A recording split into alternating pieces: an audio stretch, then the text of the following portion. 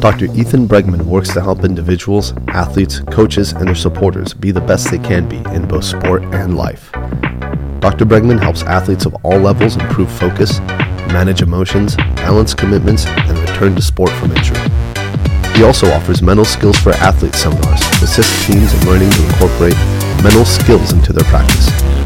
If you are ready to take your game to the next level, give him a call at 916-880-8079 for a consultation. Again, that's 916-880-8079. Don't forget to tell him Jabron sent you. This podcast is also brought to you by ESAC BJJ, Sacramento's newest Brazilian Jiu-Jitsu academy, where we believe in Jiu-Jitsu for everybody. Whether you're a beginner or an expert level practitioner, there's a place for everyone at ESAC BJJ. Check out our website at esacbjj.com, sign up for a free trial, and get on the mat today. You'll learn valuable skills for self-defense, make new friends, and get in shape too. So I'll see you there. Alright guys, we're rolling. It's another episode of Life in Jiu-Jitsu. It's the purple belt panel. I'm here with Alysia Michal Ortega, Yeppie Tomasian. Is it Yeppie or is it Jonathan? It's Jonathan Yeppie. Jonathan Yeppie. Yeah. Tomasian. Okay, you explained it to me as Tom Asian. Everything. Tomasian. I like that. That's good. Anthony Mercado. Yeah. Where do you guys all train at? I train at Maxwell's. Okay. I train at Half Crazy Sacramento. Half Gracie. Okay. Strive Jiu-Jitsu Academy. Strive Jiu-Jitsu and Alpha Male, and also the proud owner of ESAC BJJ, your host here. How long have you all been training for? I've been training just under 3 years now. Okay. 3 years? Almost. Okay. Wow, quick purple belt. Yeah, I used to train a lot. Yeah. 6 days a week and extra time drilling before class and everything, so just sort of happened, I guess. Okay, Nice. cool. 5 years and 8 months. Wow, okay. Yeah. So, and you're 22. Uh-huh. So you started at 17? Yeah. Well, I had a few months of like MMA training when I was 16, and I broke my hand because I thought I could, get into a school fight. I could prove myself like most young kids. But I took a year off and I came back. Yeah. Okay. Is MMA still a goal for you, or? I always say it's on the list, because I've had 2 You're so amateur young. fights. Yeah, and so I'm trying to get my skills with jiu-jitsu up enough so if and when somebody, really tags me up on the feet, it's like I could at least try and survive on the ground, Yeah. so I don't just get ruined at a young age, you know what I mean? Yeah. That's crazy. Cool. So, so let me tell folks that are listening a little bit about what's going on here. So I've had this idea of doing panels on different topics in jiu-jitsu. Up and down the belts, of course. So, like a white belt, the beginners panel. Then we had like the blue belt panel is actually one of our most popular episodes. And then, the purple belt panel, then we'll do a brown and a black belt panel. I think the idea is just sort of checking in at every different step of development and sort of saying, hey, what's unique to these steps of development? So when did you feel like you're like a purple belt in your heart, and when did you get the purple belt, and sort of like how do you level up from here, right? Over time, I think I'll probably do panels on other topics like the dad jitsu panel, I'm interested in doing a panel on people that burnt out and came back. So I have a theory, like people that train really intensely will, so I've seen people that like fall in love with it and do like the 6 days a week, right away. And then after 2 years, they're like gone for a year, so, that's just my own personal theory. But, I think we've all seen people burn out and come back. And it's like, you can tell when people are just like burning the candle at both ends. It's like, fuck, guys, chill out. You're going to burn out, So this is a purple belt panel. Jonathan just got his brown, but that's okay. You just got it just yesterday, right? Less than 24 hours ago, actually. Yeah, yesterday. Congratulations. Thank you. I still don't know how I'm feeling about it. I just get a huge smile and I like think about how it happened. I won my match and I was standing there, and so I went to shake my coach's hand, but instead of shaking my hand, he like went straight down and like untied my belt, and I'm like, no way. And all the cage like got smaller, and I'm like crying, but I don't know I'm crying, and I'm like looking around. I'm like, oh geez. Yeah, brown's a big deal. Yeah. And I knew that, and that's why I'm still shocked. Yeah. I feel like when you get your brown belt, it's like saying, well, it's like a little pit stop before a black belt. You know what I mean? Like you're not supposed to be a brown belt for a super long time, right? So just for folks listening to, the podcast might sound different. The sound quality might sound a little bit different. Not that it's bad sound quality. We're on the Yeti Blue mic, which is actually for folks I've had a number of folks message me and say, hey, I'm interested in doing my own podcast. And shout out to Mitchell Torres for actually getting off his ass and doing one. Only combat conversation. Yeah. Shout out to the combat conversation, because for every combat conversation, I've had like 20 other people be like, "Oh, I'd love to do one once you show." I had one guy come and sit in my house for like 2 hours while I showed him all the technical details. That's crazy. You know, and he, you know, from what I can tell, he never did it.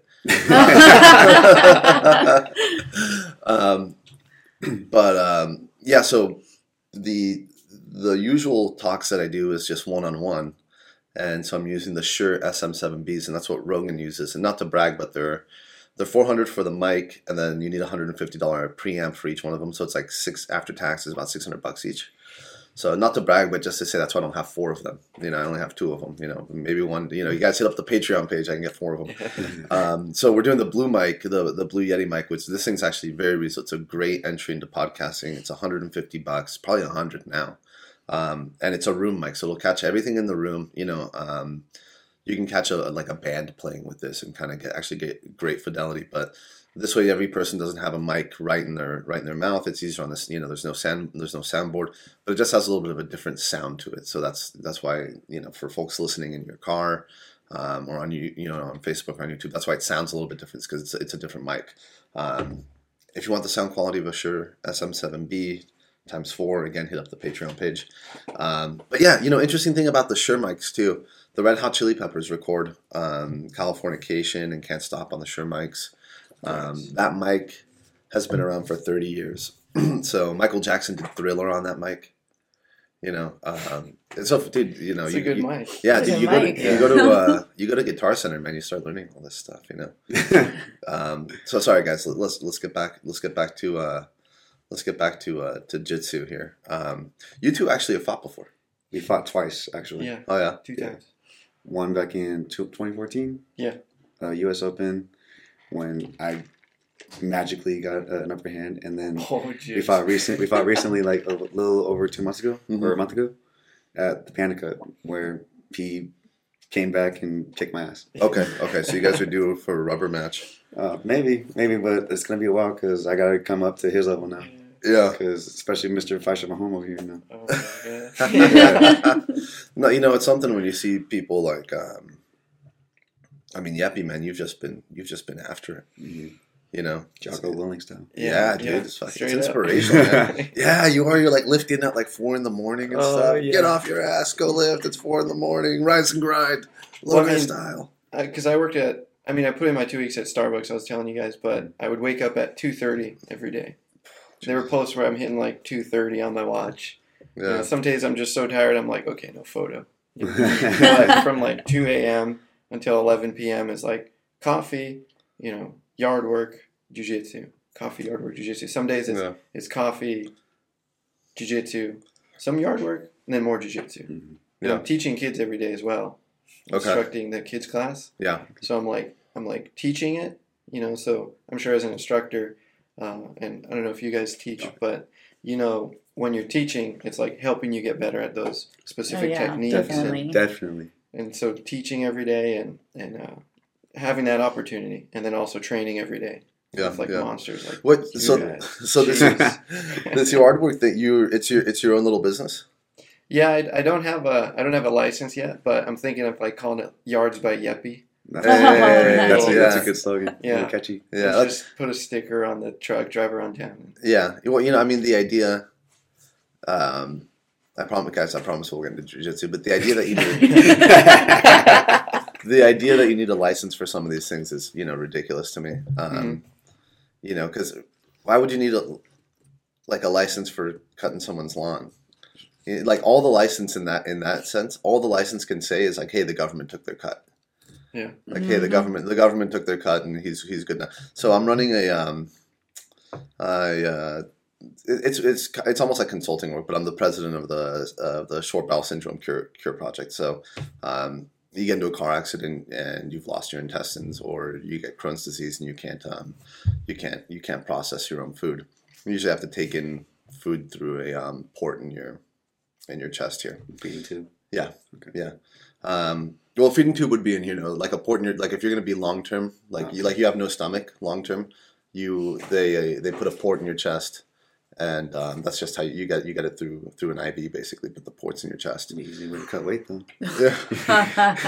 But so I was asked to help develop this nonprofit from I had a little bit of like political experience, and it's kind of like you're finding your constituents, you're finding the people, kind of like your voters almost. It's like, all these folks are out there, but no one's really talking to them directly. So like, how do we sort of like build a community, in the same way that an elected official might find their constituency. So I've been doing this for about a month, and one of the things that I had to do is get our nonprofit paperwork straightened out. Because you need a license, just like you need a license, right? And it's called the Form 990 is the IRS tax form, and there's also like these state registrations. So hey, if you're gonna ask for money in Minnesota, you gotta pay a fee, and then you gotta send in all this paperwork. If you want to ask for money in California, you gotta pay a fee, send in all this paperwork. And then at the bottom, like then when you send the fee and you send in the paperwork, it says okay, SBS Cure or Red Cross, they're current with us. But then it says on the bottom, well, we don't make any the state of California doesn't make any representation about if these people are actually good at what they do, or if the money's actually going to the children. Like we didn't actually like look into it. We're just saying, hey, they paid us.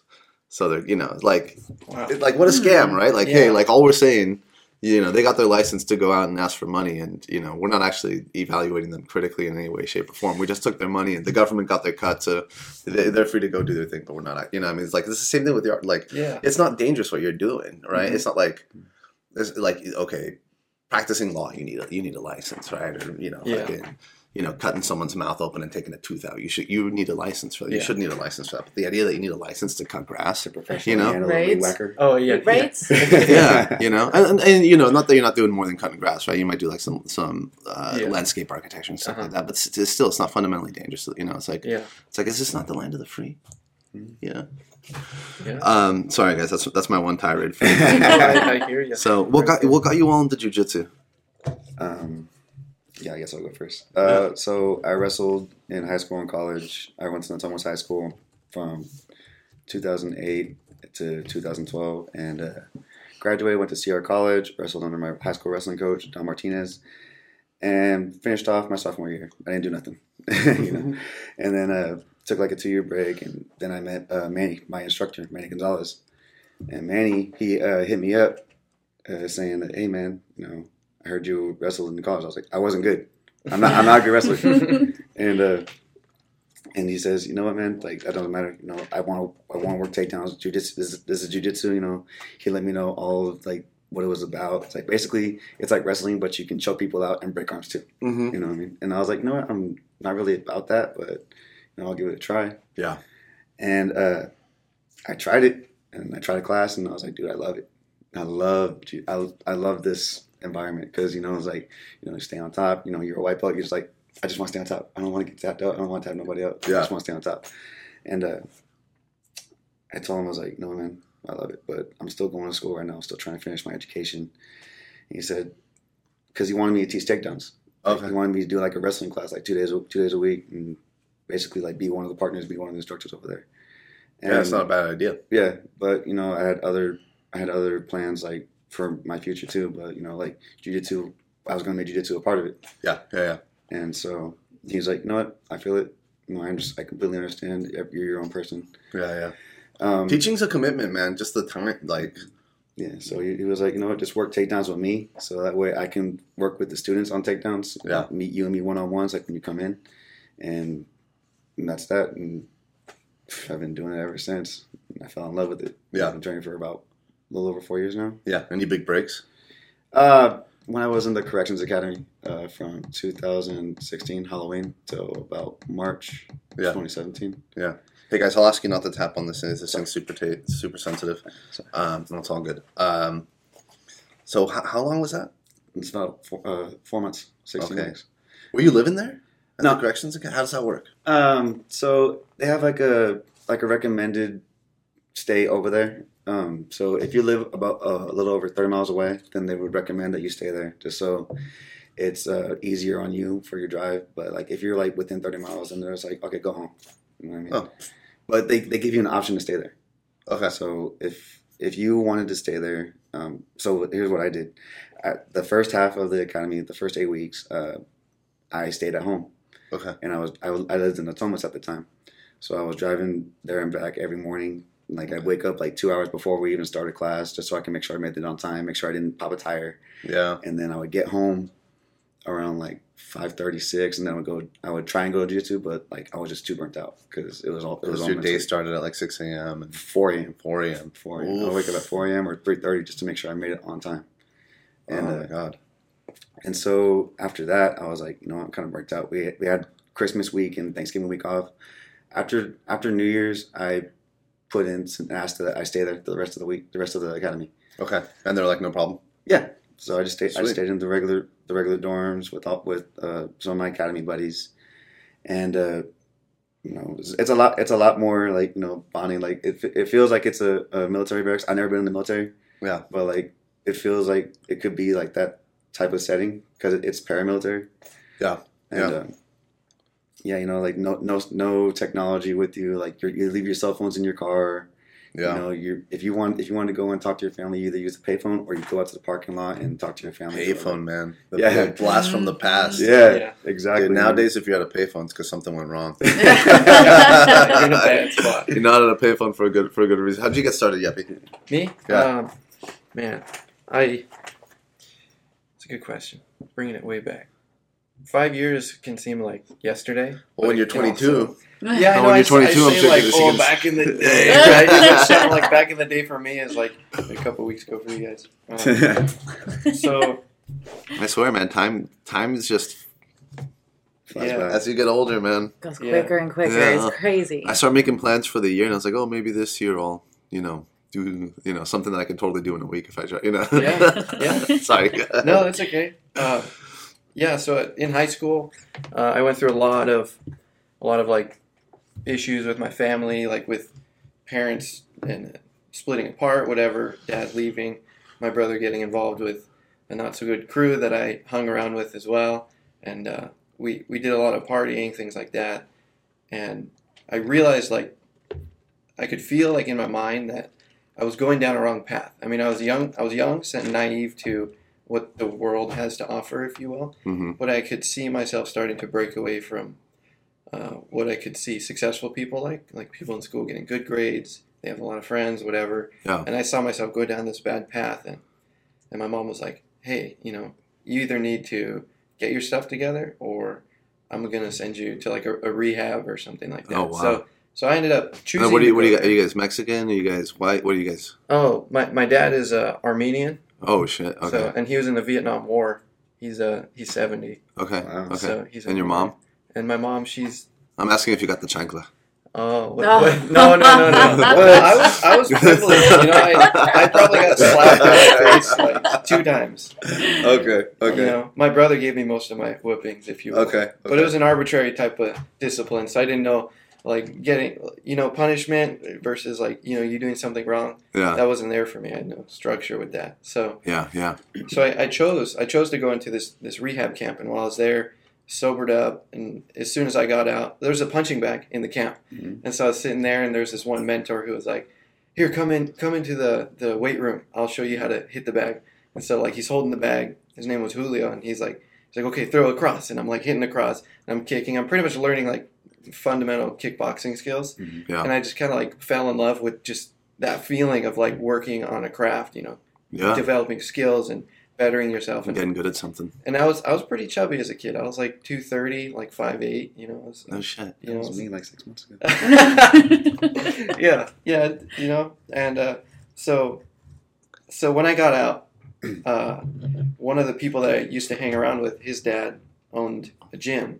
He owned a Taekwondo school, and they had just started up this MMA program. And I saw the oldest brother of my friend, his older brother, was doing a cage fight, and I went and watched it, and I'm like, oh my gosh, this is so cool. He won his fight in like 20 seconds. He just got the TKO, and I was just stoked. And so I went in and trained for a couple of months.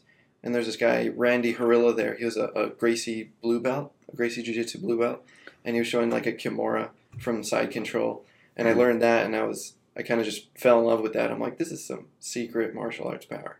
I learned it, and I'm trying to do it, and I couldn't do it. And we did the live rolls, and people were just strong arming me, and I'm getting all frustrated. Some people were using technique, but you know how it was, because it was like the garage gym, like the slide up door. Yeah. Blue Belt was teaching the class. These new kids will never know, man. I'm fortunate. I have a little bit of taste, just a taste. Yeah. Just a lick of it, And so I thought I was cool, So I go to school, and I'm like, I know jiu-jitsu. Like, don't mess with me. And then I got into a body boxing fight with this guy, and I broke my hand, so I had to take time off. And during that time, thankfully, I had the opportunity of going down that path again, Yeah. Because I was getting into fights, and at this time, my dad was gone, so I wasn't focused on school. I was just getting into trouble, and so my mom was like, okay, your hand's gonna heal, and then you're gonna go back into jiu-jitsu. And I'm like, okay, sure, whatever. So I go in, 17 now, and there was a different instructor, Josh Cordero. He was a brown belt at the time, and I brought my brother along with me, and we kind of worked up. It was the end of 2012, and we worked up at a gym outside of the academy for a month. We're we're gonna get buff and strong. We're gonna go in, and we're gonna wreck. Fuck all these motherfuckers up. We're gonna wreck these guys, dude. That's awesome. And so we go in. We're gonna get buff and wreck. I didn't even get buff. I was just doing the bro splits, curls and press. Yeah. I didn't even know what I was doing. You skip leg day every day? Every day. Every Yeah. day. I do it once a week, maybe a Wednesday. But it was the squat rack where it was a machine one. The Smith machine? The Smith, yeah. So it was on the track. I was lifting 100 pounds. I'm like, ooh, getting buff. Oh man, I started squatting in earnest about a year and a half ago, where I could barely get the big plates. So the big plate on each side is a 135, and I could barely, after 28 years of neglecting leg day. I could, the thing about a squat with more weight than your body wants to handle is that you can feel it in your guts and your fucking asshole and your ball side. your whole pelvic, or the walls of your intestines, the walls of your abs, everything's just straight, just pushing. Yeah, just all that internal, it's real, man. I felt that during a deadlift. You're getting to the top, and you're like, where's all this stuff going? It's gonna fall off of me. Yeah, no, it's real, man. You're just pushing, all your walls are just pushing up, Where now I'm flirting with squatting 300, which isn't even really that much, because you talk to average powerlifters are 500 for 8, 650. Yeah, right. So I'm slowly getting there. That's not. Yeah, maybe it's not a good comparison. Yeah, no. So I'm slowly getting there, but it's tough, man. It takes, because also you feel legs have been so hard for me to develop, because you'll squat and your hips will be sore, and then your fucking neck is sore up here, and you killed yourself with it. So it's fuck, my legs aren't really sore. But you wrestled just in high do it school over too, and over again. Yeah, I wrestled in high school, but for legs, I was just doing a lot of sprints. Oh, okay. I was doing a lot of sprints. I did sprints, running up hills. Yeah. So I lived in San Diego, and so I lived in Claremont Mesa, which is it's a mesa. Yeah. And then Pacific Beach is kind of down here. It's Balboa Avenue. So I'd skateboard to school, or take the bus down to school, and my mom would drop me off, and I would run up the hill every day. So I was strong on my legs, but it was more run. Also, I was cutting weight, so I was always running. Mm-hmm. And so you had that cardio strength. Yeah, I had that cardio strength, and I was surfing all the time. I was just surfing, smoking weed, doing, doing karate and wrestling, and playing Magic the Gathering. But I never really got into squatting, But it's hard, man. It's really hard, But I'm really glad that I did it. So it makes you strong, and I feel my back is stronger, And with jiu-jitsu though, you do a hard squat day. It's you have to take a few days off of training. Yeah, you can't train as hard as you want. Yeah. You start working one half guard. Pretty soon you're okay, I need to get to the other side. Yeah. Or I'm going to strain a groin or something. Mm-hmm.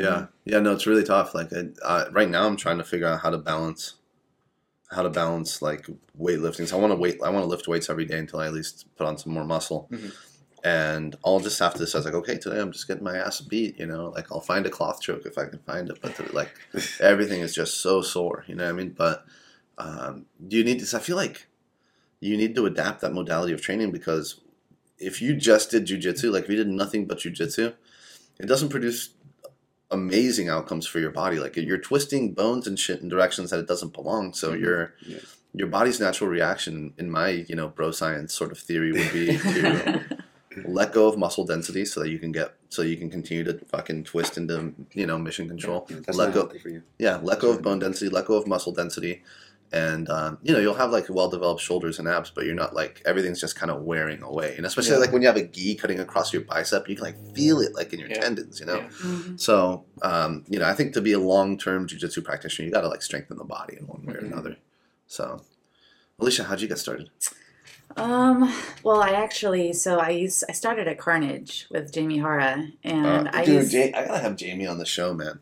Yeah, I used to live right down the street from there, so I had driven by Carnage hundreds and hundreds of times before. Okay. And I knew nothing about jiu-jitsu. I knew that they had, it says Carnage MMA, so I was like, oh, okay, I'll go do some kickboxing, try to like get in a little bit better shape, or just do something in my spare time that's productive. Let me stop you there and ask you something, just because one, as a gym owner, and two, just as a curious mind, right? So you got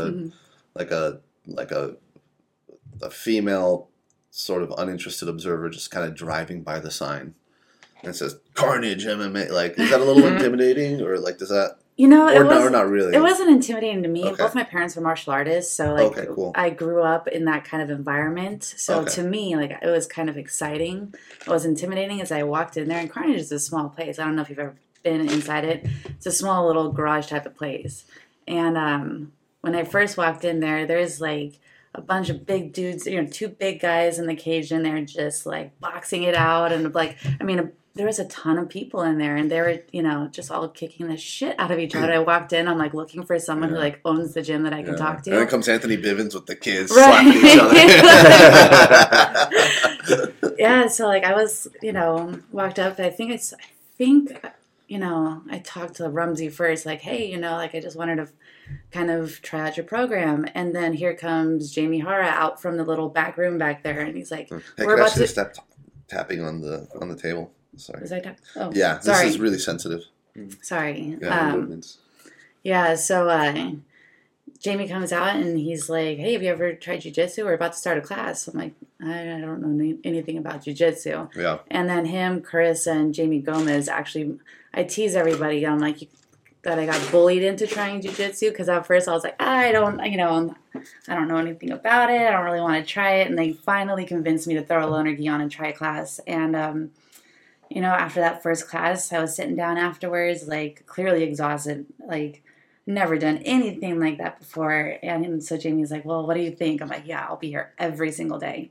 And from then on, I was training 6 days a week, and just like that. I fell in love with it instantly. I think I took 1 or 2 kickboxing classes like a year later, but I was just so uninterested in anything else. Like all I wanted to do was grapple. No shit. But why? I don't know. Like, I took a couple kickboxing classes. I just don't have that type of like, I just don't like punching people in the face. Mm. But, I don't know. I feel like with jiu-jitsu, like if you get hurt, most of the time it's your own fault because you have the chance to tap out, Yeah. Whereas with like kickboxing and boxing and stuff, I'm like, I don't know. I don't really like punching people in the face all that much. So I don't have a problem with it. I'm the same way. I hate punching. Like I don't like getting hit in the face, period, because I worked so long on these teeth. You're a handsome guy. No, man. It's just I like my teeth, man. Like if I get punched in the teeth, and it's just like it's over. My career is like as the poster boy. As a poster boy. Yeah, it's like over. No, I'm just kidding. But shout out to the loner gis, man. How many fucking people started? People started because there's a loner gi in the dude. back? It's like, here, throw this on. I think almost everyone that started jiu-jitsu started with the loner gi. Right? Yeah. Well, I just shout out to Darren Conley, my student. He's like, I just came to watch. I was like, well, I got a gi right here. Oh, look, I think it fits you. He's like, fine. And now he's. Well, when I started, there was no like online. Like I couldn't find one online, so I had to go to like a Max that was back in the day corner. when shady gym owners gi $300. Yeah. I paid $150. I mean, that's a good price, but I paid $150 for like a jiu-jitsu pro gear. Yeah. And it lasted me like 4 years. That's not bad. It was a good quality. Yeah. It was really good quality. But you had to go like down the street to like a ghetto part of San Jose, there's like a Max Muscle right there. In the back, you go past all the Bamba and like everything else. Smell it in from Brazil. Yeah. What's this? Oh, it boosts your testosterone. I'm like, I just keep walking. Just keep going. I don't know about that. But and then they had just like gis, shin guards, and gloves right there. It's like, what is this? Cool. It's like a whole little spot. Yeah. Man, tough to make money on gear, man. The margins are so rough, dude. Like this guy, when I opened up ESAC BJJ, immediately like this guy from Pakistan was like, "Oh, I see you are a new gym owner. Congratulations! Like, let me send you samples." You know, he was like, "You," and dude, I might actually wind up buying gis from him. You know, it'll take like 6 weeks to get them, but what he's charging for them versus what you charge, like, because everyone like you know, I feel like Amazon had a big part to do with this, where it's like Amazon made like wholesale pricing really transparent, where it's like, you know, I have like the Century Martial Arts gym owners, like, you know, wholesale catalog here, but it's not any cheaper than what you can get on Amazon now. You know, and now people like who own factories, you know, because of Facebook and the internet, they're just talking to you directly. You know what I mean? So it's hard for a gym owner or like a Max Muscle or whatever to be like, oh yeah, you know, here's because, you know, like you said, like before the internet, it's like, yeah, here's a gi 150. Where it's like now that same gi is like 100, you know, 80. Yeah. You know, shit. I mean, they're selling quality gis on Amazon now for like $60. You know, Sandoval. It's not bad. You know, it's crazy. Like 93 brand. Mm-hmm. Yeah. So I mean, good for us, right? Like, because, you know, when I started, I didn't buy a proper gi until I was like a brown belt. I treated myself. Really? Yeah, dude. All my gis from like white belt, blue belt, purple belt, they were all like garage sale, Craigslist. I'd buy them off. Yeah, I'd buy them off people that quit. Do you have the Carfax on this gi? How many owners is that? Yeah. No, I figured, like, you know, when I get serious, I have this theory about starting anything new. Like, don't buy nice shit. Like, prove to yourself that you deserve it, and like fucking be an OG. You know what I mean? Yeah. Like, be the kid at the skate park with the shitty board, but can still fucking, you know, shred, you know, and then get, you know. So when I got my brown belt, I was like, all right, I'll buy like a nice gi, you know. Treat myself. But yeah, my whole white belt year, dude, I was like in a judo gi, like tattered up to here. Talk like about back in the day. Yeah, dude. Man. Just fucking trying to make the judo gi work, you know. I'm a little jealous that you guys got to go through that old school stuff, and like we're just like, oh yeah, we started like 3, 4 years ago. Like we don't know nothing about this old school like jiu-jitsu lifestyle. Yeah. Dude, well, I still feel like I do no justice in representing anything with old school, other than like I was put through a gauntlet when I got my blue belt, and after that was like it, you know. Yeah. You know, I did some garage grappling. I remember my buddy, I won't say his name, but you know, this actually strained the friendship, because we that's your running friendship. Right. It sounds like old school, right? It sounds like I don't think anyone's ever heard of that. This had actually strained the friendship, but at the time I was prescribed these pills called Clonopin. And they're like, you know, for my anxiety. Yeah. You know, and so we would, you know, we'd have like a fight night. And, you know, these pay-per-views are like 3 hours, right? And we'd have I'd like, here, take one. Here, take one. And so we're all just like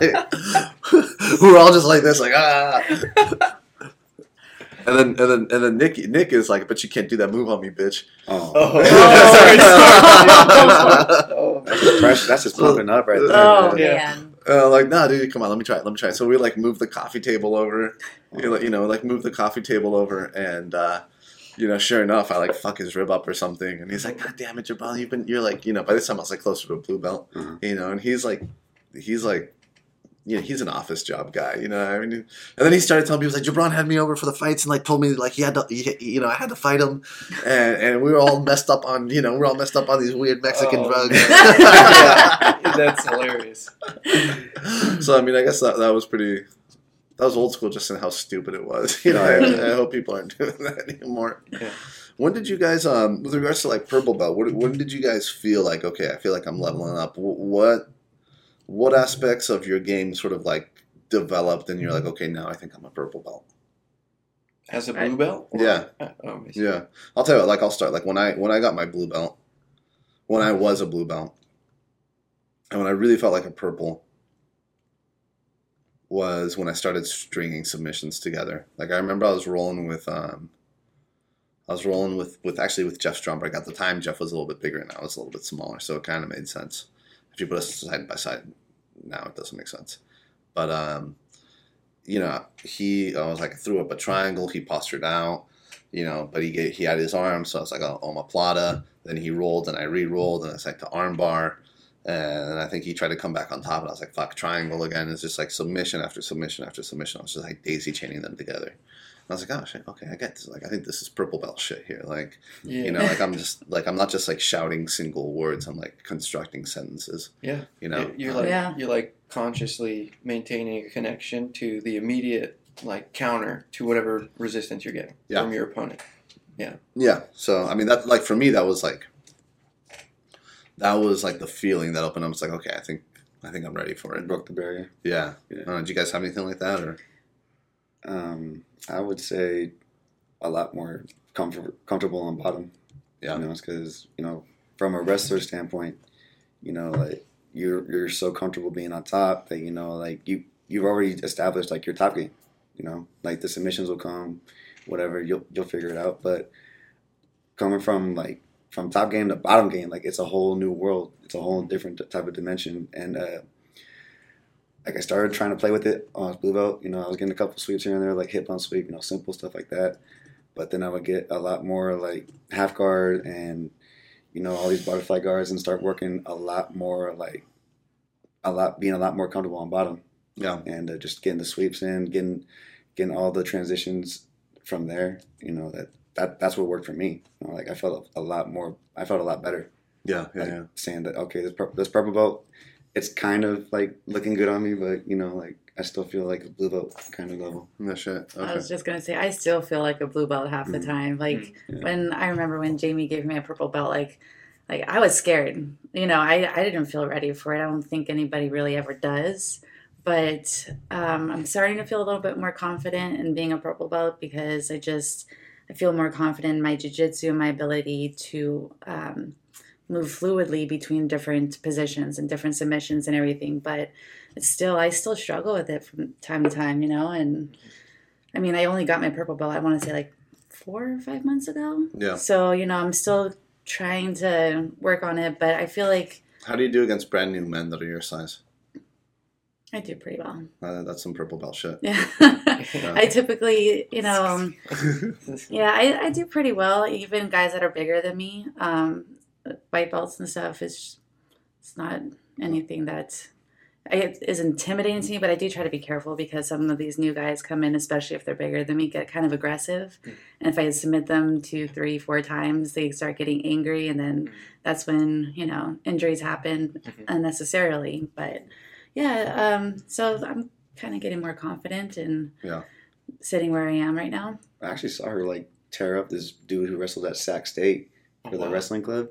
He was jacked. I think he weighed about 210, 215. Nice. It's looked like he did some type of bomba, just veins popping out everywhere. You know what I mean? Veins popping off his neck all the way down to his legs. I'm like, dude, all natural. I just eat right. Yeah, steak. Just eat right. Steak. And dude tried to just get top game on her, and she just swept him over, took his back, and then choked the dude out. And I was like, nice. If you don't mind me asking, what are you weighing in at? Typically, right now, I'm weighing in at 155, but I typically compete at no-gi. I compete at 145 with the gi on 152. That's a good size. I mean, not to be chauvinistic or anything, but if you're a woman at 120 pounds. Fucking all the jitsu in the world's gonna be, It's gonna be. You're gonna have to get a hold of a lapel or something, and but 155, I feel like you have enough, and it's exponential too, right? 130, the difference in being able to defend yourself from 100 to 110 is way bigger. To 110 absolutely. to 120. From 150 to 160, probably not that much more benefit, or 160. You know what I mean? But I feel like 155, you're. You're skilled enough and you're big enough to meaningfully defend yourself. Absolutely. Where it's I get some of these really small, smaller females in my classes, and I'm just all right, you're, first of all, the big guys, when they get on top of you, go easy, don't crush their neck or anything, but also when someone does attack you, it's going to be someone bigger. So you're going to have to look for that lapel choke. You're going to have to look to put them behind the guard, behind the shin, elevate them, and get the fuck out of there. Because we can't have you hanging out underneath someone that big, Yeah, I mean, that's how, like, especially with these smaller girls, like, I've trained with a lot of smaller females, and, like, they get cracked ribs and stuff just from, like, being on bottom and trying to, turtle up or move on their side and have these big guys on them, or...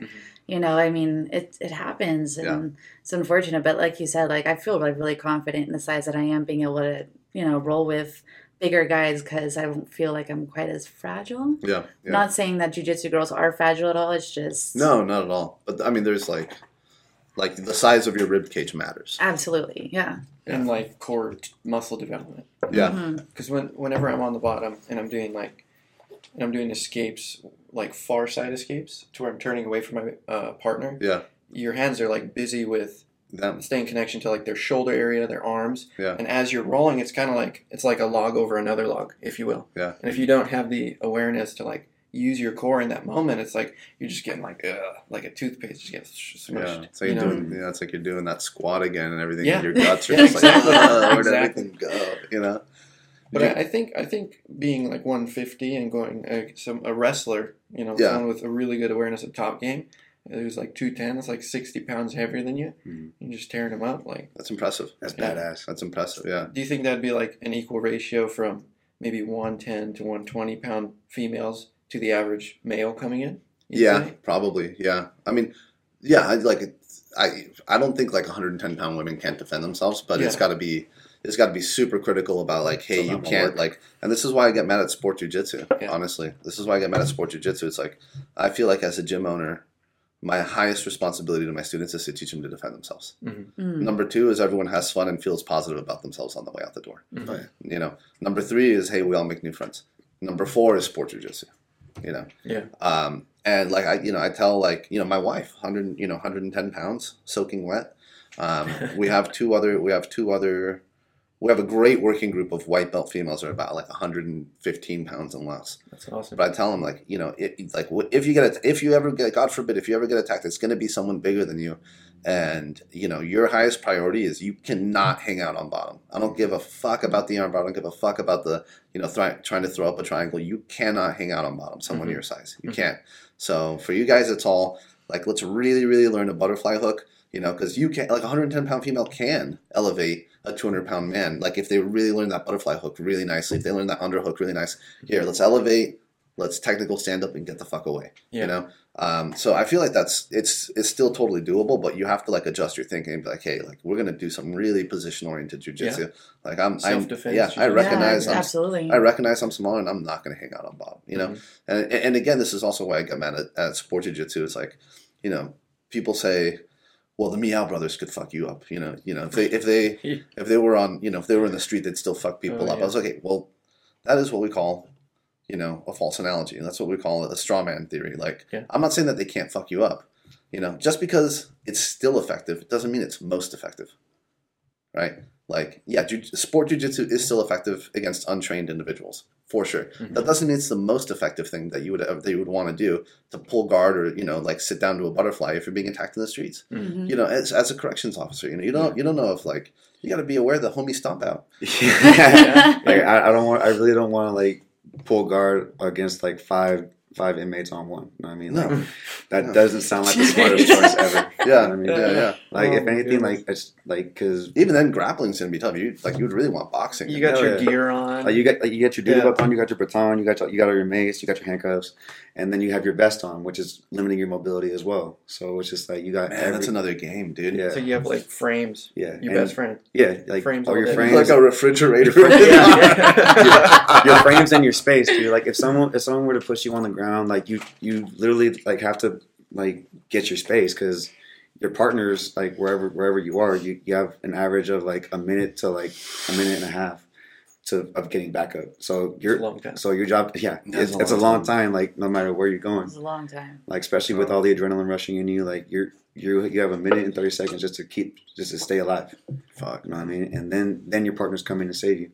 So it's a really like it's it's scary. It's a scary thought. Yeah. You know. So no being on bottom. Yeah. No. Unfortunately, my dad, he actually went through that type of scenario about 25 years ago. Like he was working living in it, and you know, thank God he's still alive. You know, but he was opening a door for an inmate, and for some reason, dude just went behind him and back of his head. You know, and he just got stomped out by three inmates, and his partners came from he was on the top tier. So his partners were down on the YC counter, or they were putting away other wards too. Yeah. And they saw that, and it's like at first it's the reaction time. So you know, you see that you're analyzing what's going on, and then you're like, oh crap, you know, you got to put on the radio. It's like we have staff assault. You know, you got to press your alarm, all that stuff, and make sure you got to run all the way up there. Make sure, you know, the wards aren't fighting downstairs, or they're not trying to set something up for you guys too.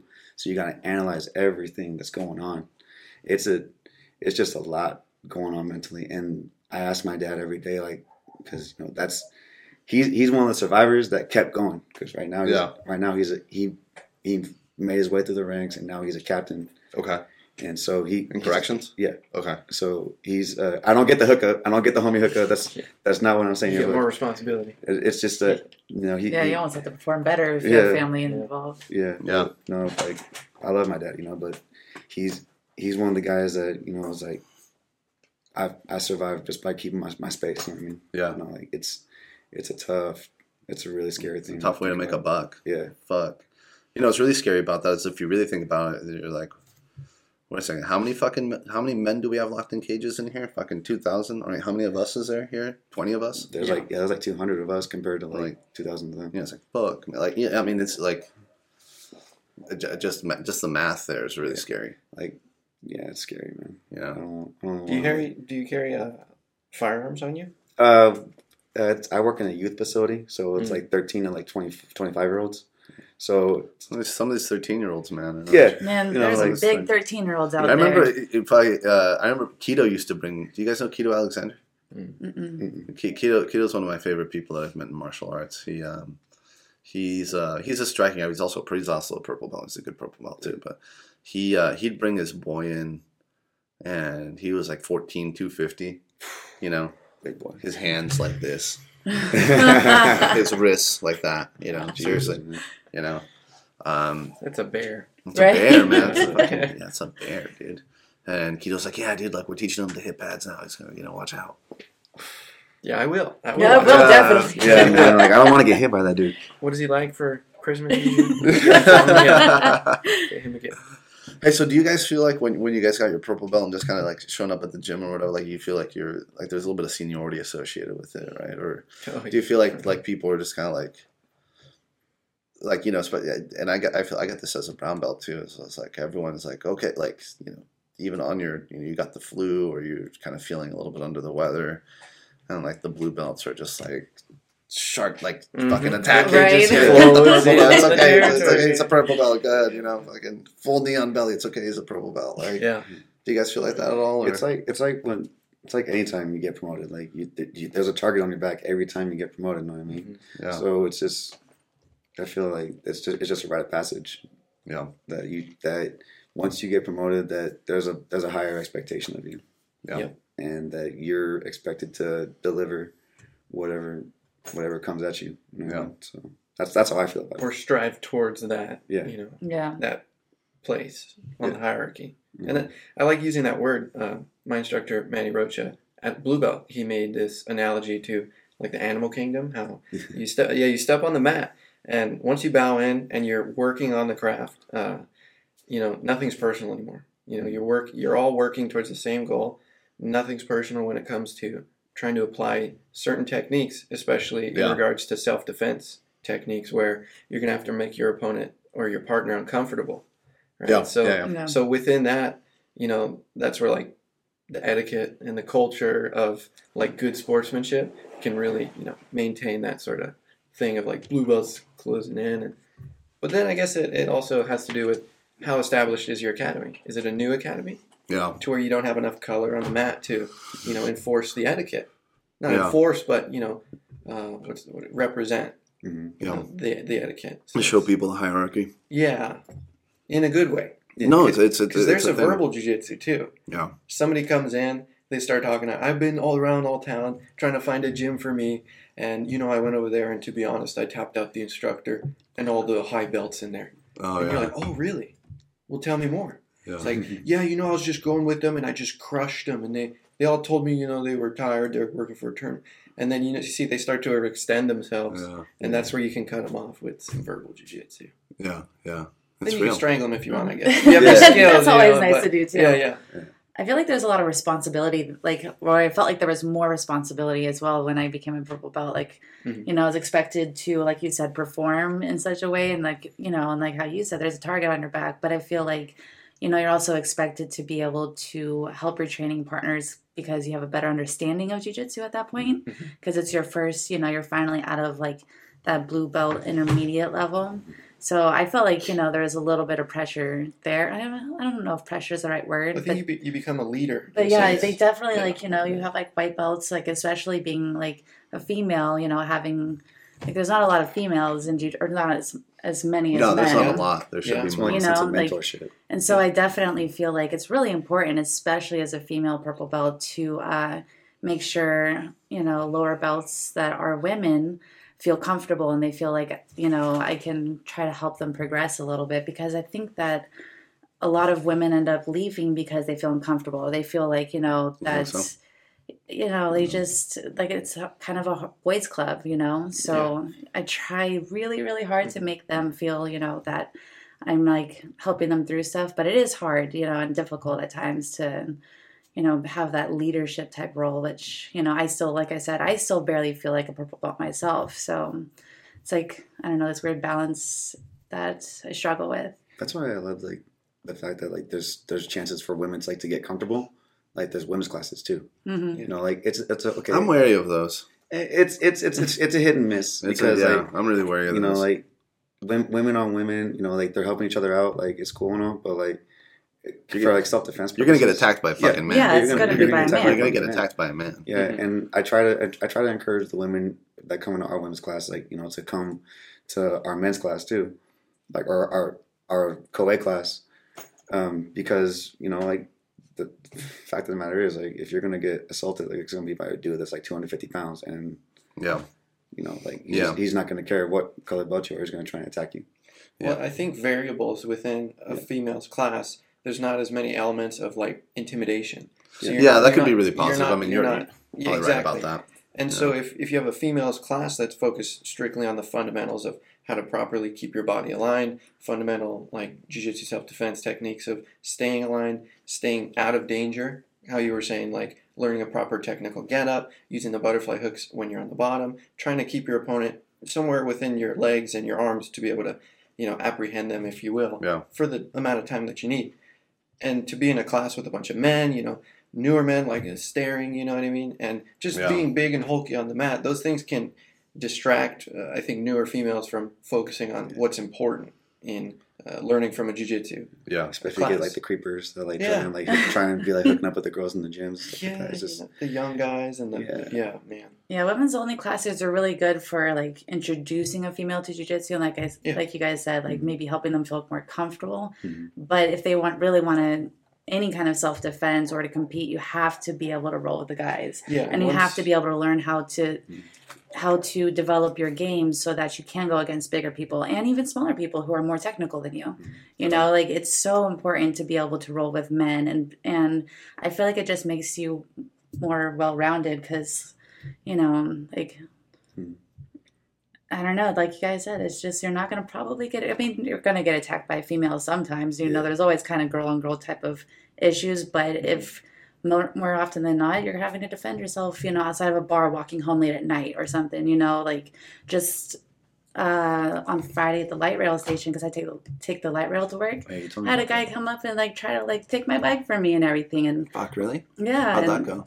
Well, I just told him he needed to back off or whatever, but I did, because of jiu-jitsu, I had the confidence to be able to stand my ground and feel like I wasn't Whereas before, you might have just given him the bike. Right, I might have just like, okay, take it. Bike, Sorry. yeah. I mean, the guy was like super, super drunk and everything, and but you know, it was just like I felt confident enough to be able to say, hey, you need to step back, and like I always keep pepper spray and everything with me because I feel like it's important that you know you take every precaution to protect yourself. Self-defense. You know. Well, Dean Lister pulled a gun on this tweaker. Saw that. Yeah, but he pulled the gun. The tweaker pulled a freaking hammer on him. Yeah, no, I'm not to say no, but I'd say like Dean Lister doesn't need the gun, but it's like a gun everyone understands. You know, like people might not know he's the leg lock, he's the king of the leg locks, but fucking here, you know, it's like okay, all right, it's like like it saves him from like getting himself hurt too. Yeah, because it's like yeah, no, it's like it's a good thing. It's a good thing. But it's like, people understand pepper spray. Yeah, exactly.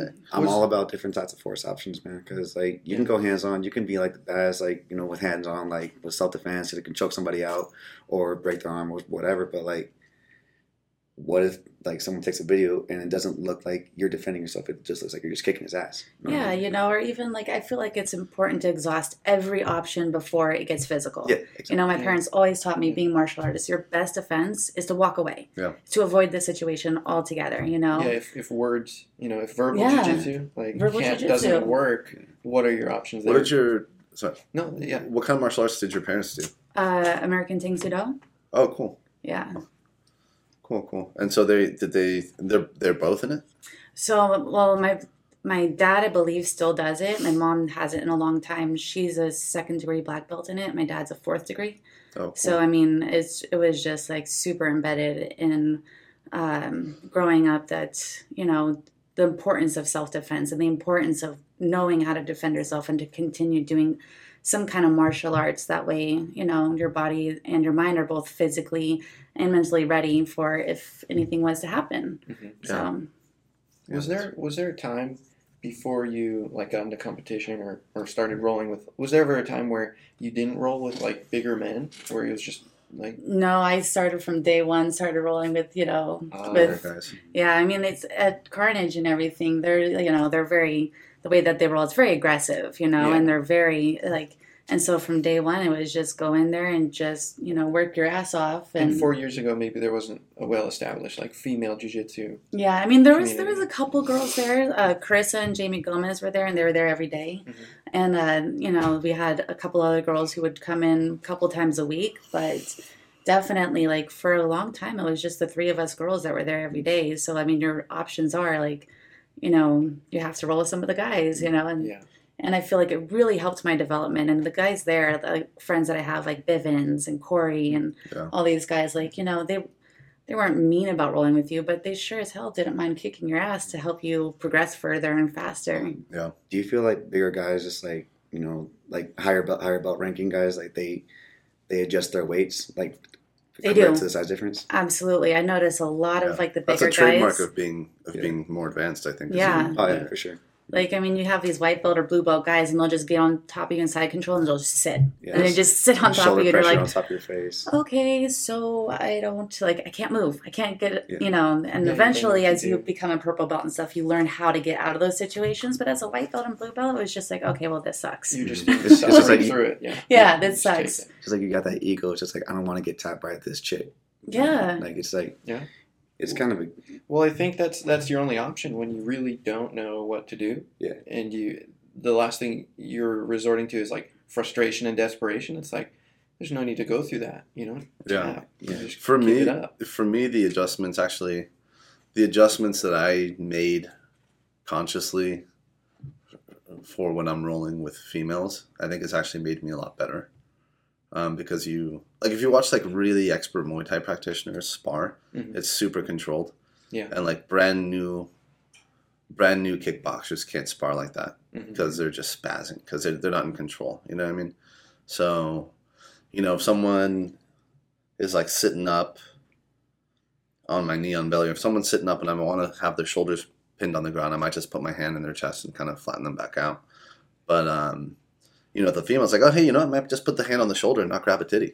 It's like, what does it cost you? It costs you nothing. Just put a hand on the shoulder instead, and just like, it's like, oh, like I can actually think about this critically and kind of like be courteous and then I can still give like a knee on belly like simulation without fucking throwing the whole thing in there, without like using hands like on the mat a little bit. Yeah, using hands on the mat, just kind of adjusting your weight back. Just adjusting the weight back and not like driving, because like you really fuck someone up with it, you like tap someone out with a knee on belly, with a good one.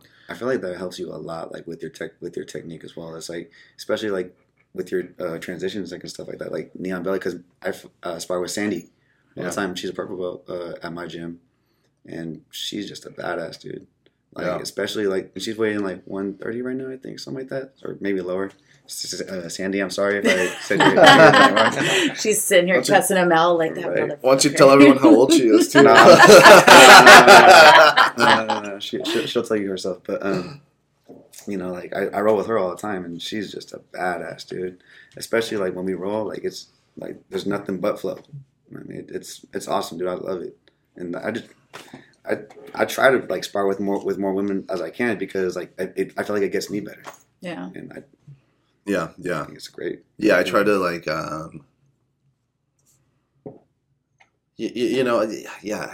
I try to like stop them in side control just to get a good feeling of like, okay, here, like I established side control and then let up and be like, all right, what would I do when someone starts flowing off here? What would my next move be?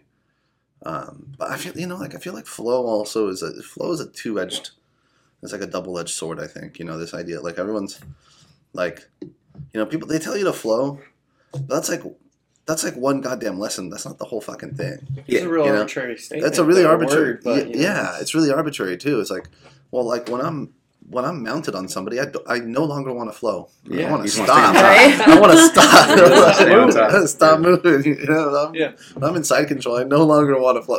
Like I'm sure they want to keep flowing, but it's like I'm fucking opening up the parachute and hunkering down.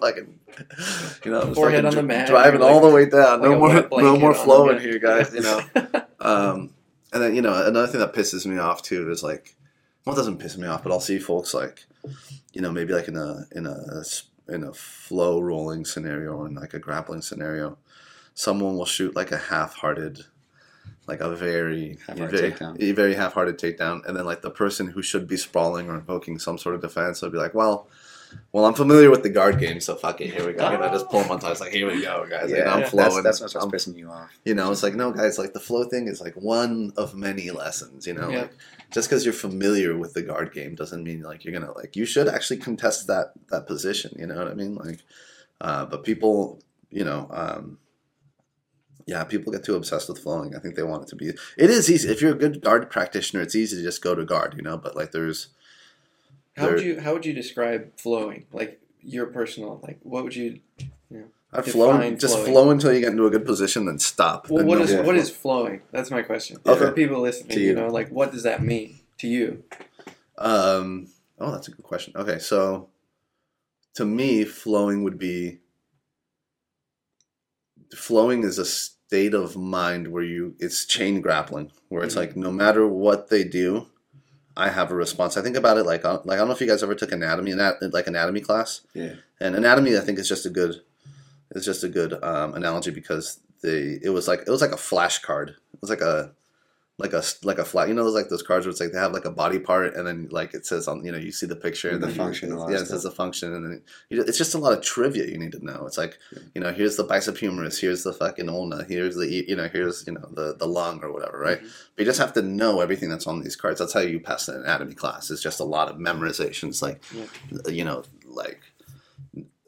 absorbing a lot of fucking really interesting facts about the body and memorization. That's all really an anatomy class is, Mm-hmm.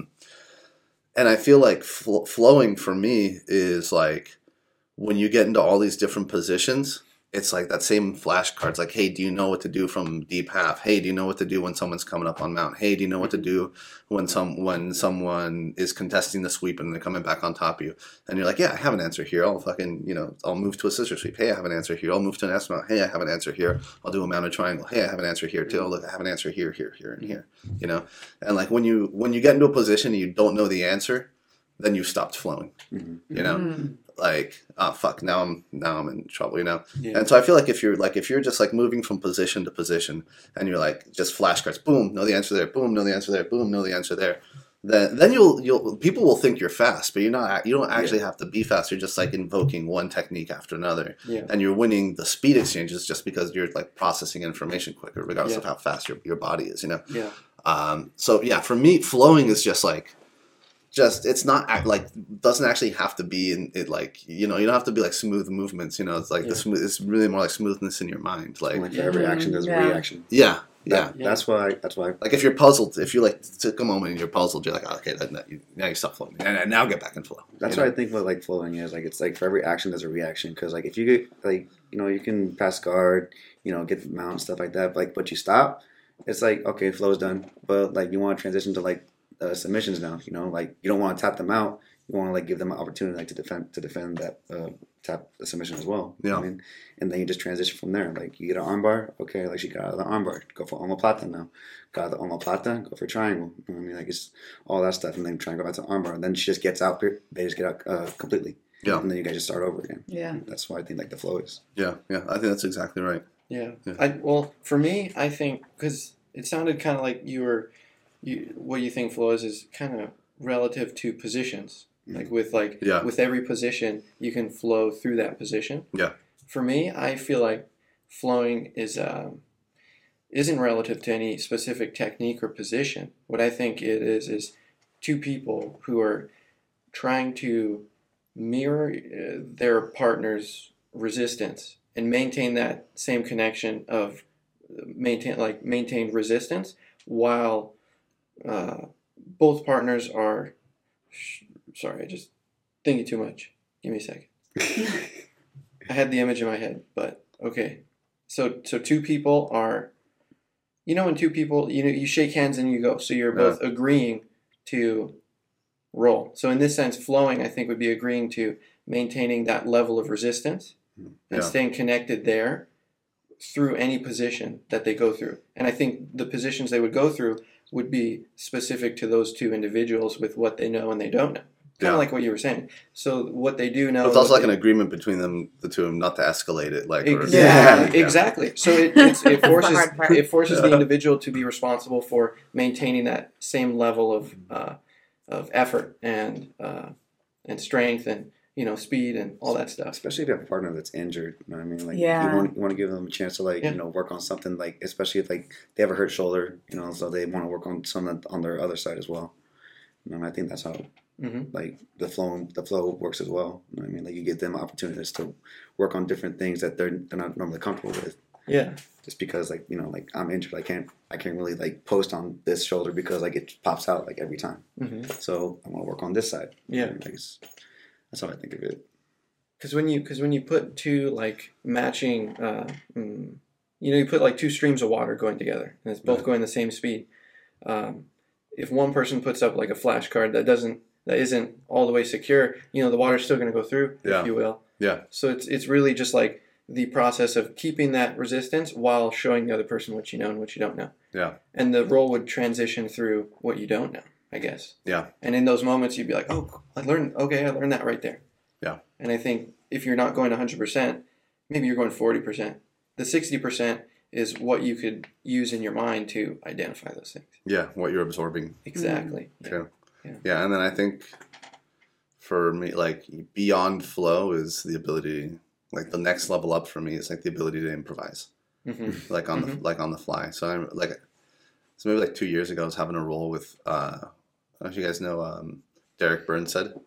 He's a peace officer as well. He's a sheriff. It sounds familiar. Yeah, he's a black belt at Team Alpha Male. Oh, okay. But we were having like a very spirited role. We're like he and I always have like, we have guerrilla roles. We had guerrilla roles. Derek's the man, dude. But he was like on top. He was like in a head and arm, like in front of me. And the way like his angle was funny, and his elbow was kind of like trapped, kind of like under here, underneath my rib cage.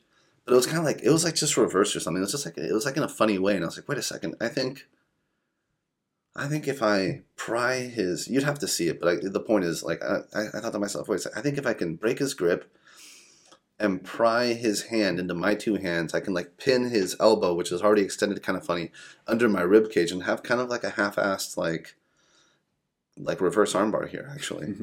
And I did it, and I didn't get the armbar. I didn't get the arm, but I was like from underneath him from a bad shot to now I'm on top and side control because I threatened the armbar and he had to reorient around it. You go for those arm locks a lot, man. It's hard to get out of them. Yeah. And but I just started like that was one of the first times where I just improvised, you know. And afterwards he was like, "What'd you like?" He's like, "That arm lock. Did you like? Well, what was it?" He's like, "Did you just make that up?" And I was like, "Yeah, I just kind of made that up on the fly. Like I just saw your arm was kind of funny, and I saw my rib cage was right there, and I thought maybe I could pin it down and kind of just extend it this way up on the mat." He's like, "Yeah, fuck, dude, good. Like you know, like good, you know." So I feel like flowing is like here, and then like and then the next one is like, oh, like, can I fucking. I don't know, like I got some funny alignment here. Can I twist his head real good? You know? Well, I think that's the awareness you gain as you get higher rank. Maybe I don't know if you would say that's more of like a brown belt ability to be able to disconnect your mind from an intensive role where you're going 110%. Yeah, but you still have that critical ability thought. To disconnect. You can now throw a series of techniques together, so you give yourself the time to think about what's coming next. Yeah, or anticipate what they're going to do. Yeah. And I think that's where you got your enlightenment. And you're like, okay, I'm going to hit him with this. And then you see what he does, and you're like, okay, I'm going to try this. Yeah. And you formulate it, and then you do it, and you're like, whoa. Yeah. So you got something new right there. What do you want? Do you want some water? You guys? Yeah, actually, I'm going to grab my water right underneath you. Yeah. Since we switched seats. Yeah. Thank you. What do you all feel like you need to get better at, if anything? There's a lot. Like what's the development towards the brown belt look like for you all? What's the next step in your development? What are you particularly good at, and then what are you kind of particularly not good at? I feel like my half guard sweeps, like they're very they're effective, but but when it comes to like close guard and like like the butterfly, they get fast though. Like, I'm still not used to being on my back all the time. Like, I would like to hit more submissions from the back. Yeah, and just throwing your hips up and snatching someone up. Yeah, like you're used to like all like your hip movements and like when you pass the guard, but a lot of times, for me, I don't hit a lot of arm bars from close guard or triangles, just because like I got those stubby thunder thighs. Yeah. So it's harder to get them, but like when I get them, like, they get stuck. Yeah. So, but I would like to hit a lot more like transitions like from close guard and like butterfly guard as well. Yeah, yeah. Even if you can't, even if you don't finish them still, but if you're at least threatening to finish them, then that opens up a lot, right? Yeah. Like, as opposed to like if I'm like, ah shit, I think I can just take him. I can actually wrestle into his guard and be okay. Where it's like that shouldn't be the case, right? People should be very threatened by your guard. That'd be huge for you. Mm-hmm. Like freaking Yeppie, when I tried pulling guard on Yeppie, I was like, oh shit, he's smashing me. Not recommended. Jeez. It's really not recommended. No, man, he's got those long arms, and he just has that base now, man. It's like the Armenian genes finally kicked in. So. It was like when it was like complete night and day. Like when we fought like a U.S. Open until like Panda Cup, I was like, oh shit, dude. Like what? You know what was funny was the match we had at U.S. Open and the match we had at Panda Cup was the exact same. Just it was reverse. Yeah. It was legit reverse because like he pulled guard on me at U.S. Open. I passed and got side control like to mount, and it was like same thing that I did to him at Panda Cup. Like it's like just reverse rolls. Yeah. And like I think he planned this in his head. It's like I'm gonna get my run backs and show him that like I'm gonna fuck him up the same way he fucked me up. Man, there was really no speculation of the match. When I start to think about what I would like to do, I'm pretty much thinking make believe because I don't know what you've learned in that time. Oh yeah. And it just so happens that maybe this time I learned a few more things between our last match. Yeah. I think that's all that happened. No, that's like I try to keep my mind as still as possible until I grab my opponent. Because only then will I feel what they're trying to do. Okay. Yeah. Yeah, there's like... Yeah, the belts are... In a way, the belts are important. But also, you kind of know everything you need to know like 10 seconds in. Mm-hmm. Like, stiffness in the wrist. Are they fumbling? Like, Mm-hmm. What do you guys feel like you need to improve on? Or what do you feel like you're particularly good at? I definitely need to improve on my guard passing. Because at that's Carnage... That's a brown belt skill. Like at Carnage, especially, like they focus a lot on leg locks there. Like if you want to learn leg locks, definitely Carnage is like it's a good place to go and learn that. But because we focus so much on that, I find myself that like a big hole in my training is the guard passing. So I'm trying to work towards that, but it's like I struggle going to Maxwell's where they have really good guard retention there and really good guard passing. I'm like, oh, getting my guard pass by like blue belts right now. This is I need to work on this big time, you know. But yeah, that's definitely what I need to work on. Yeah. No, I feel like guard passing is huge because if you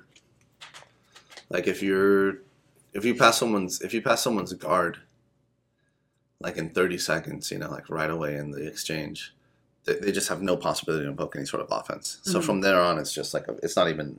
There's no match. Like there's no possibility for an even exchange. If I just keep passing your guard, you know, it's really overwhelming. Yeah. You know? And then guard passing, you know, I feel like it's kind of like jiu-jitsu theory because, you know, no guard passing in the streets, right? More just like jump on you and smash. Yeah. But at the same time, like guard passing teaches you like momentum in people's legs and how to like work around someone's body. Like there's a lot of like really useful self-defense skills and like, okay, they're going that way. Maybe they go a little bit too much that way. Now I come the other way. You know what I mean? Like gi and no gi too. Yeah.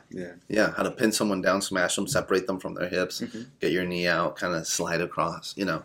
Guard pass, like you would never, I don't think you would ever do a guard pass in the street and very little even in MMA, but good God, it's a useful skill to have. Like just to wrangle someone's legs. Yeah. You know, super useful. There's like 6 or 7 intervals from being in front of someone to being in tight control where you are now disconnecting yourself from the mat, applying weight and misalignment to your partner, and then go through that step. And then now you're back to connecting to the mat, driving into your opponent at a different angle so that you can then connect to your partner again to change the angle. So it's like intervals of connecting, disconnecting from certain grips, the mat, your partner, and it's just a whirlwind of chaos if you don't know what's going on. How much Alpha Brain did you take before you came in here? This is half a black tie right here. You know, Pete's Coffee, shout out. Just sprinkle the Alpha Brain. It's like just all this cognitive thinking that he's got going on. It makes me feel good. No, to be honest, I'm like an elementary schooler compared to his college education. No, I'll tell you right now. It's the brown belt now.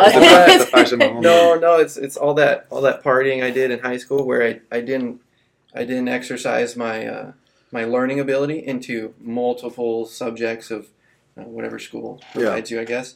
And I started listening to like positive thinking podcasts like Wayne Dyer. I would listen to like, what's his name? Earl Nightingale. Listen to just positive thinking. And besides what they were trying to teach, just listening to people articulate their thoughts properly, you learn vocabulary, you learn how to like string words together, things like that. For me, as a brown belt now, and even as a purple belt, like a year and a half into my purple belt, I feel like now there's so much I know how to do that I in any position that I need to now take the time to write it out, articulate it properly, especially now that I'll teach adult classes here and there.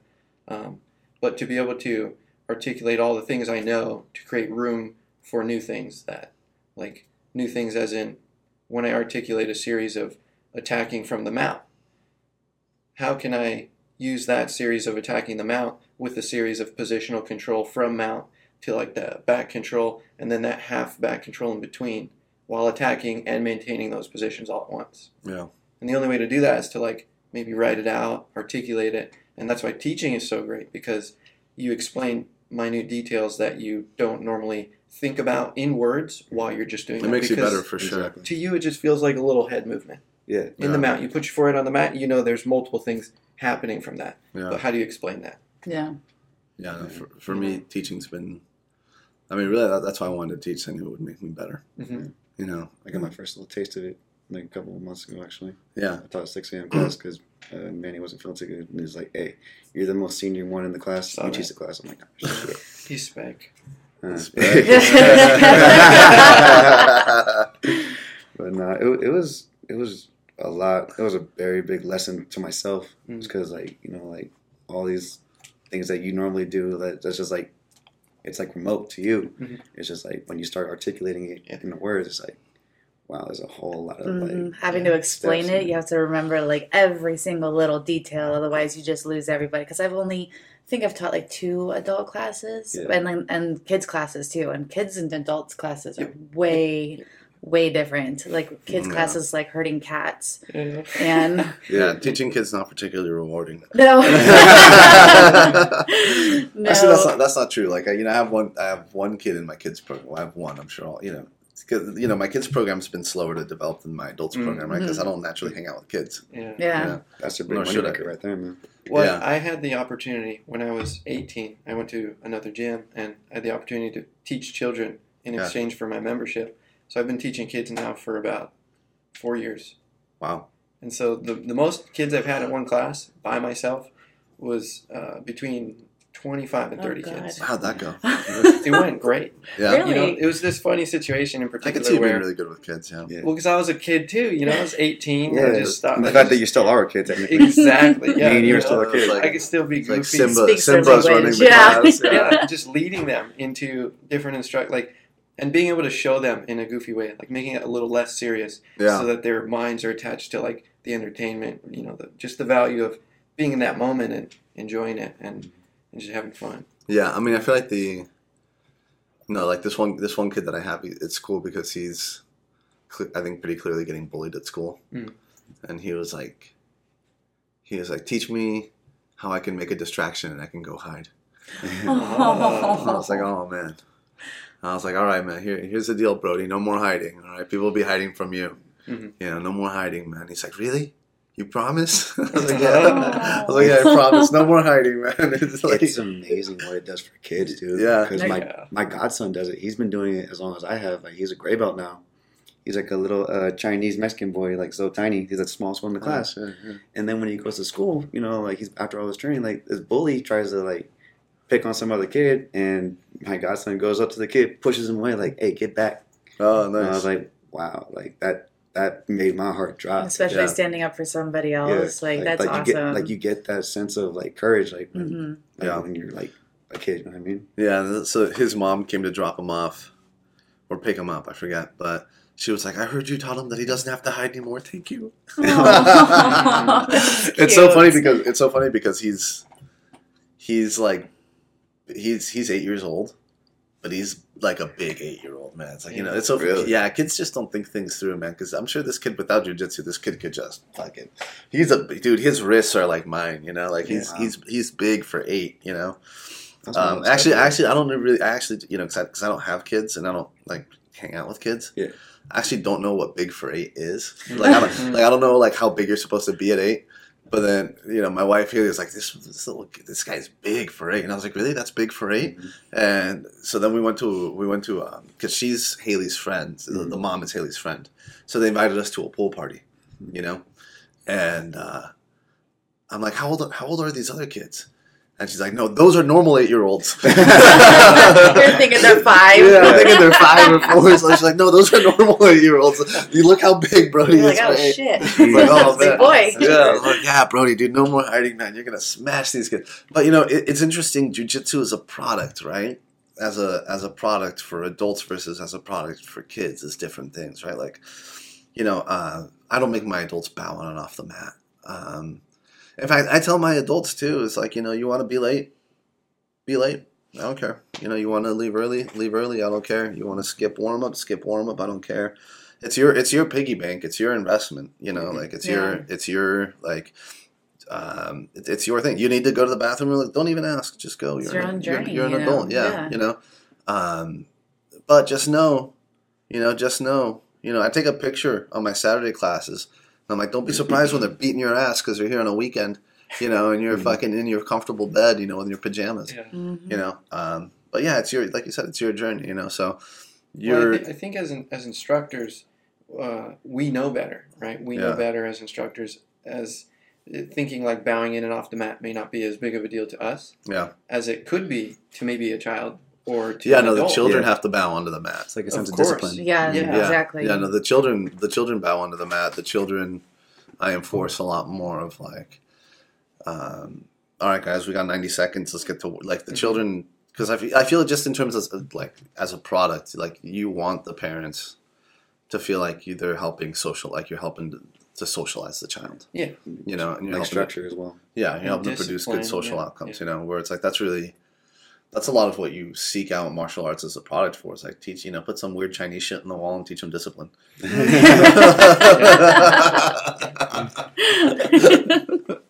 Where it's like adults, it's more like, okay, you're here to learn to defend yourself. You're here to, make new. I've made so many friends in jiu-jitsu, so it's like, tons of friends. Definitely. Fucking shout out to my student Alexis, man. He's eating nothing but steaks for the month of August or something like that. Dude, he's doing the Carnage. Yeah, dude. Fucking Joe Rogan went too far. He's got all these. Guys like he's like, fuck it, I'm doing it. I'm doing fucking steak on. I'm doing carnivore and BJJ. I can see him, dude. I can see him fucking slimming down now. Yeah. I was like, what's the steak bill like? He's like, it's not pretty, man. Steak. He's like, I have a steak for lunch, a steak for dinner, water and black coffee. $25 just in steak. Yeah, one day, something like that. Yeah. Dang. I was on this thing where I'd eat 2 steaks in one sitting. What, really? 2 pounds of steak every day. Oh my god. For a week, yeah. Just trying to get that protein in you? Just went in. I guess that's how I got big, just to eat steak. So I've been doing more and more lifting recently. Yeah. And, one of the things that I try to do is just make eating just another thing that I do. I try not to, super enjoy eating. Because once you're like, oh, I'm enjoying this, I fuck it, bring the Skittles, Right. Bring the fucking pasta, fuck it, it's a party, Yeah. So, during the days, I'll go to Costco and I'll buy, the cans of tuna. And pretty much every weekday I'll have a can of tuna for lunch, every day. And... probably about the middle of last week, I had had my 6th can of tuna in 3 days, and I'm just like, oh god, I'm not feeling so. I got a headache, I'm shivering, and I started reading about the mercury in tuna. It's like you're not supposed to fucking do that. You're not supposed to eat all. Not supposed to eat so much of it, And I was like, and then I was having an anxiety attack. I was like, shit, am I gonna give myself mercury? But yeah, no, it's everything's in moderation, man. Those programs can be good to kind of reset you, where it's like, all right, let me reset my gut. Let me get all the sugar out of my gut. Let me get all the drinking out of my gut. It's good for you, man. I put myself on the keto diet for a little bit too. Oh yeah, how'd that go? It actually went. Did you get sick? Did you get the keto flu? Not really, but I could see all the weight just melted away. It was you would think that it wasn't healthy, but I still felt good most of the time. I think it was just the fact that I was dehydrated most of the time. There was no, I felt a little groggy toward the end of the day. Yeah. But it just depends on what you eat, man. If you're with the diet, you kind of get migraines every now and then. But yeah. But it's more because you lack dehydration. You're lacking hydration. Oh really? It's just you just the water just flows out of you, because there's no salt to there's no carbs to absorb the water that you're drinking. You know what I mean? Wow. Okay. So it was like that, and then I got off of it. It's I just wanted to. I wanted. You wanted carbs. Yeah.